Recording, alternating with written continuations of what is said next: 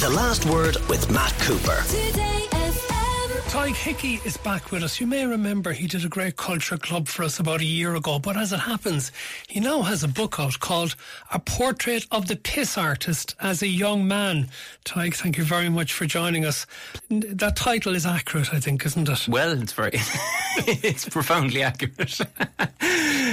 No false advertising on that particular one. No.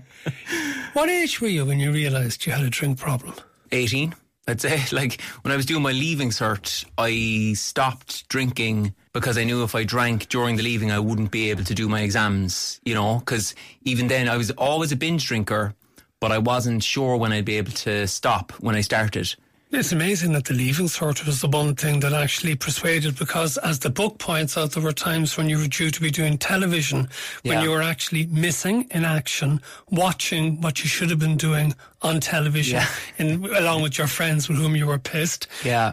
And many other occasions, like going to Edinburgh Comedy Festival, breakthrough potential for you. Yeah. And you go in the piss instead of actually turning up for your gigs. I definitely had some modicum of control in my teenage years and early 20s. It just started to slowly kind of erode, I suppose. Plus, Edinburgh was like the freedom, because I was away from Cork for the first time. I was doing a show, no parents, no one to keep an eye on me, and just went absolutely bananas. But in my head, again, I was having a great time, you know, because like for so much of your drinking as well, and this is hopefully something that comes across in the book, that I wasn't going to make it this like really serious piece of like drink is so bad. Like, drink is amazing for as long as it works. Even when you're an alcoholic, the problem is just when it stops working and you have to figure out why you were drinking your head off in the first place. Well, I'd say about things that you missed as well. I think what's also very moving is when your father died, the guilt that you had because you were supposed to be out fishing with him, but instead you were drinking. Yeah, I carried that for many years because like I just looked up to him so much. He was such... even just talking about him now, he's just somebody that I just totally respected. You know, he was like an ordinary man, but he was extraordinary to me. He just had life figured out. He was very naturally altruistic. He'd do things for other people without looking for attention, which is something I struggle with. And he just had like one simple request for me the night before he passed away, which was like, you know, just come home early tonight, like, don't worry your mother. Simple thing. I mean, I would have heard it a million times, but it just happened to be in a night where yet again I kind of didn't.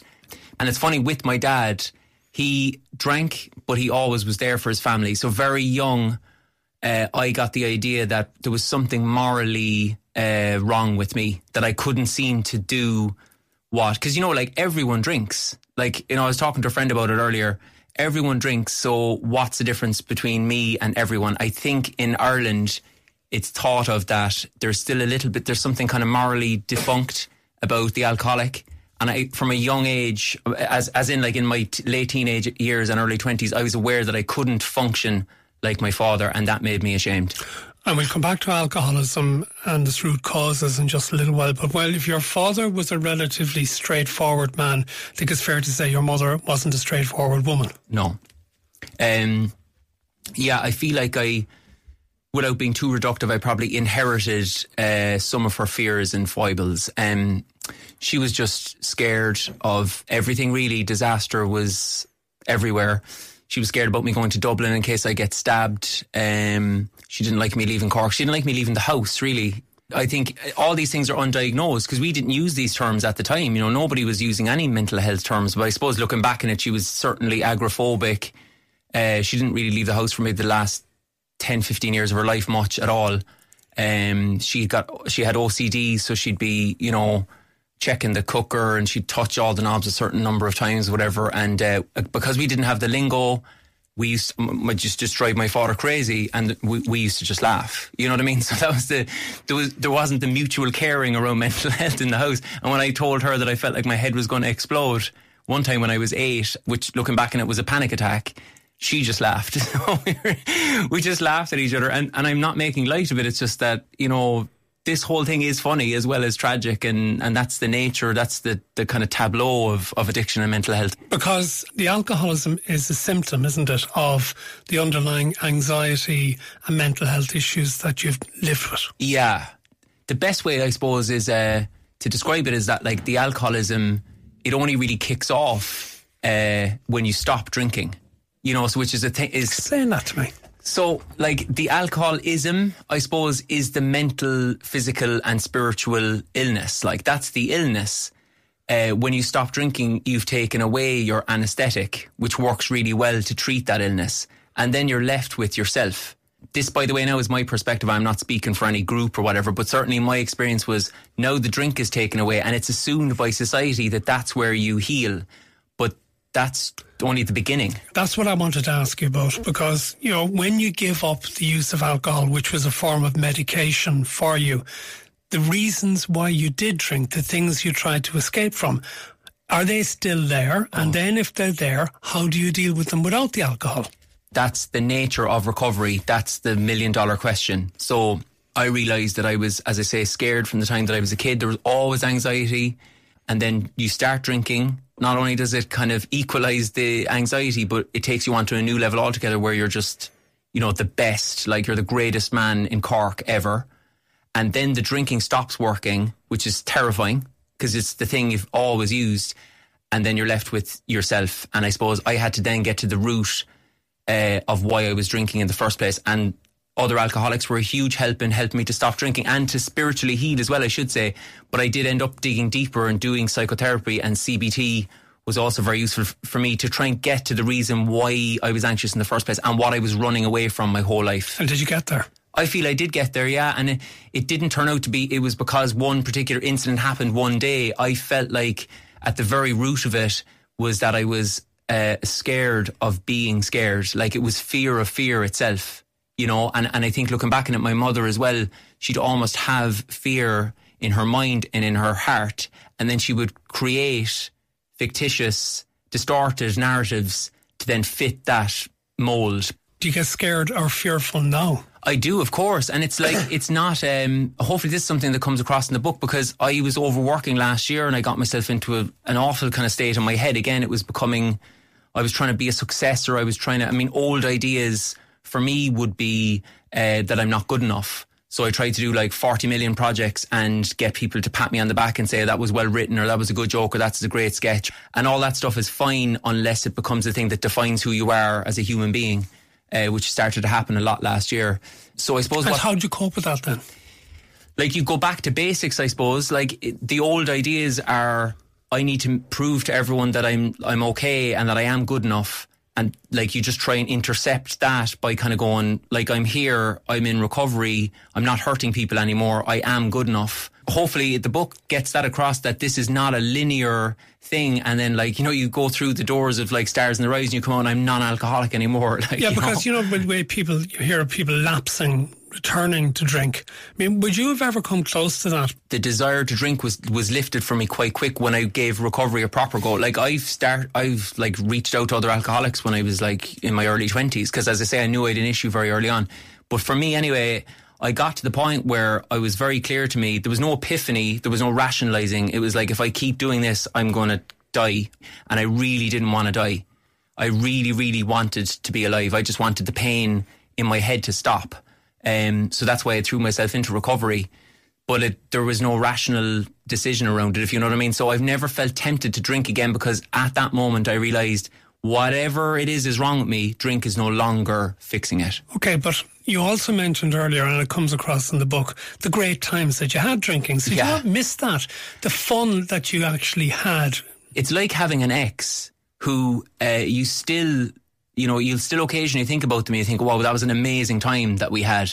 But there's no way you'd call her now at this stage. Like, you know, it just wouldn't be the done thing. Your wife would be upset about it. Like, it's an ex-lover that was your whole world for a long period, but it's done. It has to be done. She's going to kill you. There's one really striking story, and it's highlighted in the blurb to the book, but I think it is worth examining about how, and I think you probably know where I'm going in this, with your young daughter being in an early house, looking out the window, you're pissed, you see her with her mother heading off doing Christmas shopping, and instead of sobering up and joining them, you sort of just go back to drinking. Yeah. And I suppose, I hope, like anyone listening, anyone who has a drink problem probably will identify, but for people who don't, that for me is a great representation of the mental illness that is alcoholism, because like I'm obsessed with my daughter. Like, there's nothing I wouldn't do for her now. And since I stopped drinking, there's been no moments where I'm looking out a window and I don't go to her. But back then, you're so consumed with yourself, and that's it. Like, it's a very selfish, it's a very lonely, selfish road, like addiction. but you're so wrapped up in yourself. And as far as I was concerned that day, you know, I've got to treat whatever's wrong with me, and the pints are working right now. So if I go out there and try and sober up, I don't know what kind of state my head's going to be in. But there was a moment in that where I thought to myself, okay, if this is what it has reduced me to, it's over. Like, this is over. I probably didn't stop that day. In fact, I probably didn't stop that year. I'm 8.5 years sober now. And I should say as well on that, like, I'm 8.5 years not drinking, actually, is a better way of putting it. Because the first year afterwards, you're way worse. I was a lunatic for the first year. It's like somebody's, you know, all the cans are gone in the fridge. Like, you're the last person left at the party and the music has been turned off. And you're sitting in the living room going, I'm insane. I don't like the feeling in my head at all. So I'm 8.5 years not drinking. And I would say I'm a few years on and off in a good spiritual, mentally strong place. And is the work better? Because as a comedian, some people justify their behaviour on the basis that the drink makes them funnier.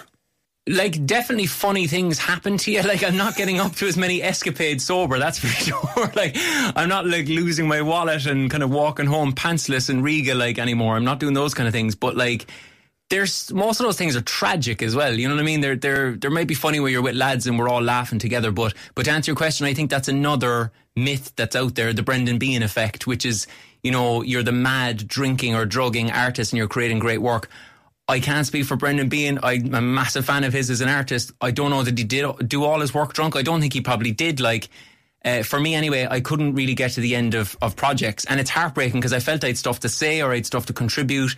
You get halfway through a project, then you go missing for 2 or 3 days, you lose contact with the person you're working with, or you're in bed depressed for 3 or 4 days. And that was kind of my 20s and early 30s, which is, yeah, it's a bit of a regret. Like, I try not to have regrets. I was just asking, was it regret now at this stage, or is it also in some respects, at least you've got it worked out, you got it sorted, and you had your midlife and the rest of your life to look forward to because you got it sorted early. Yeah, to be honest, I don't really have regrets. It's a pity that I wasted a lot of great opportunities, as I'm sure you read in the book, but no, ultimately it's not something that keeps me up at night. I've got good acceptance of where I am right now, and definitely I wrote a book there. I think that there's no way I would have had that kind of depth of understanding of what happened to me. And you know, there's a friend of mine that I used to drink and drug with, and he used to always say, you know, one of the good things about what we do here is that you learn an awful lot about your own mind. And I know exactly what he means. You know, I now have a sense of how far I can push myself before I go nuts again. A portrait of the piss artist as a young man. Tadhg Hickey, great having you here as well. You go on. What I was going to quickly plug my tour. I'll get a rap in the knuckles. I'm also doing a tour at the moment called the Marxist Terrorist Supporting Scumbag Tour. That name was gifted by a troll of mine on Twitter. I'm in Belfast next week, then the Liberty Hall on the 26th of September and the Cork Opera House on the 28th of September. All details on tadhghickey.com. Whew. Good luck, Tadhg. Thanks for joining us. Thanks, buddy. The Last Word with Matt Cooper. Weekdays from 4:30. Today.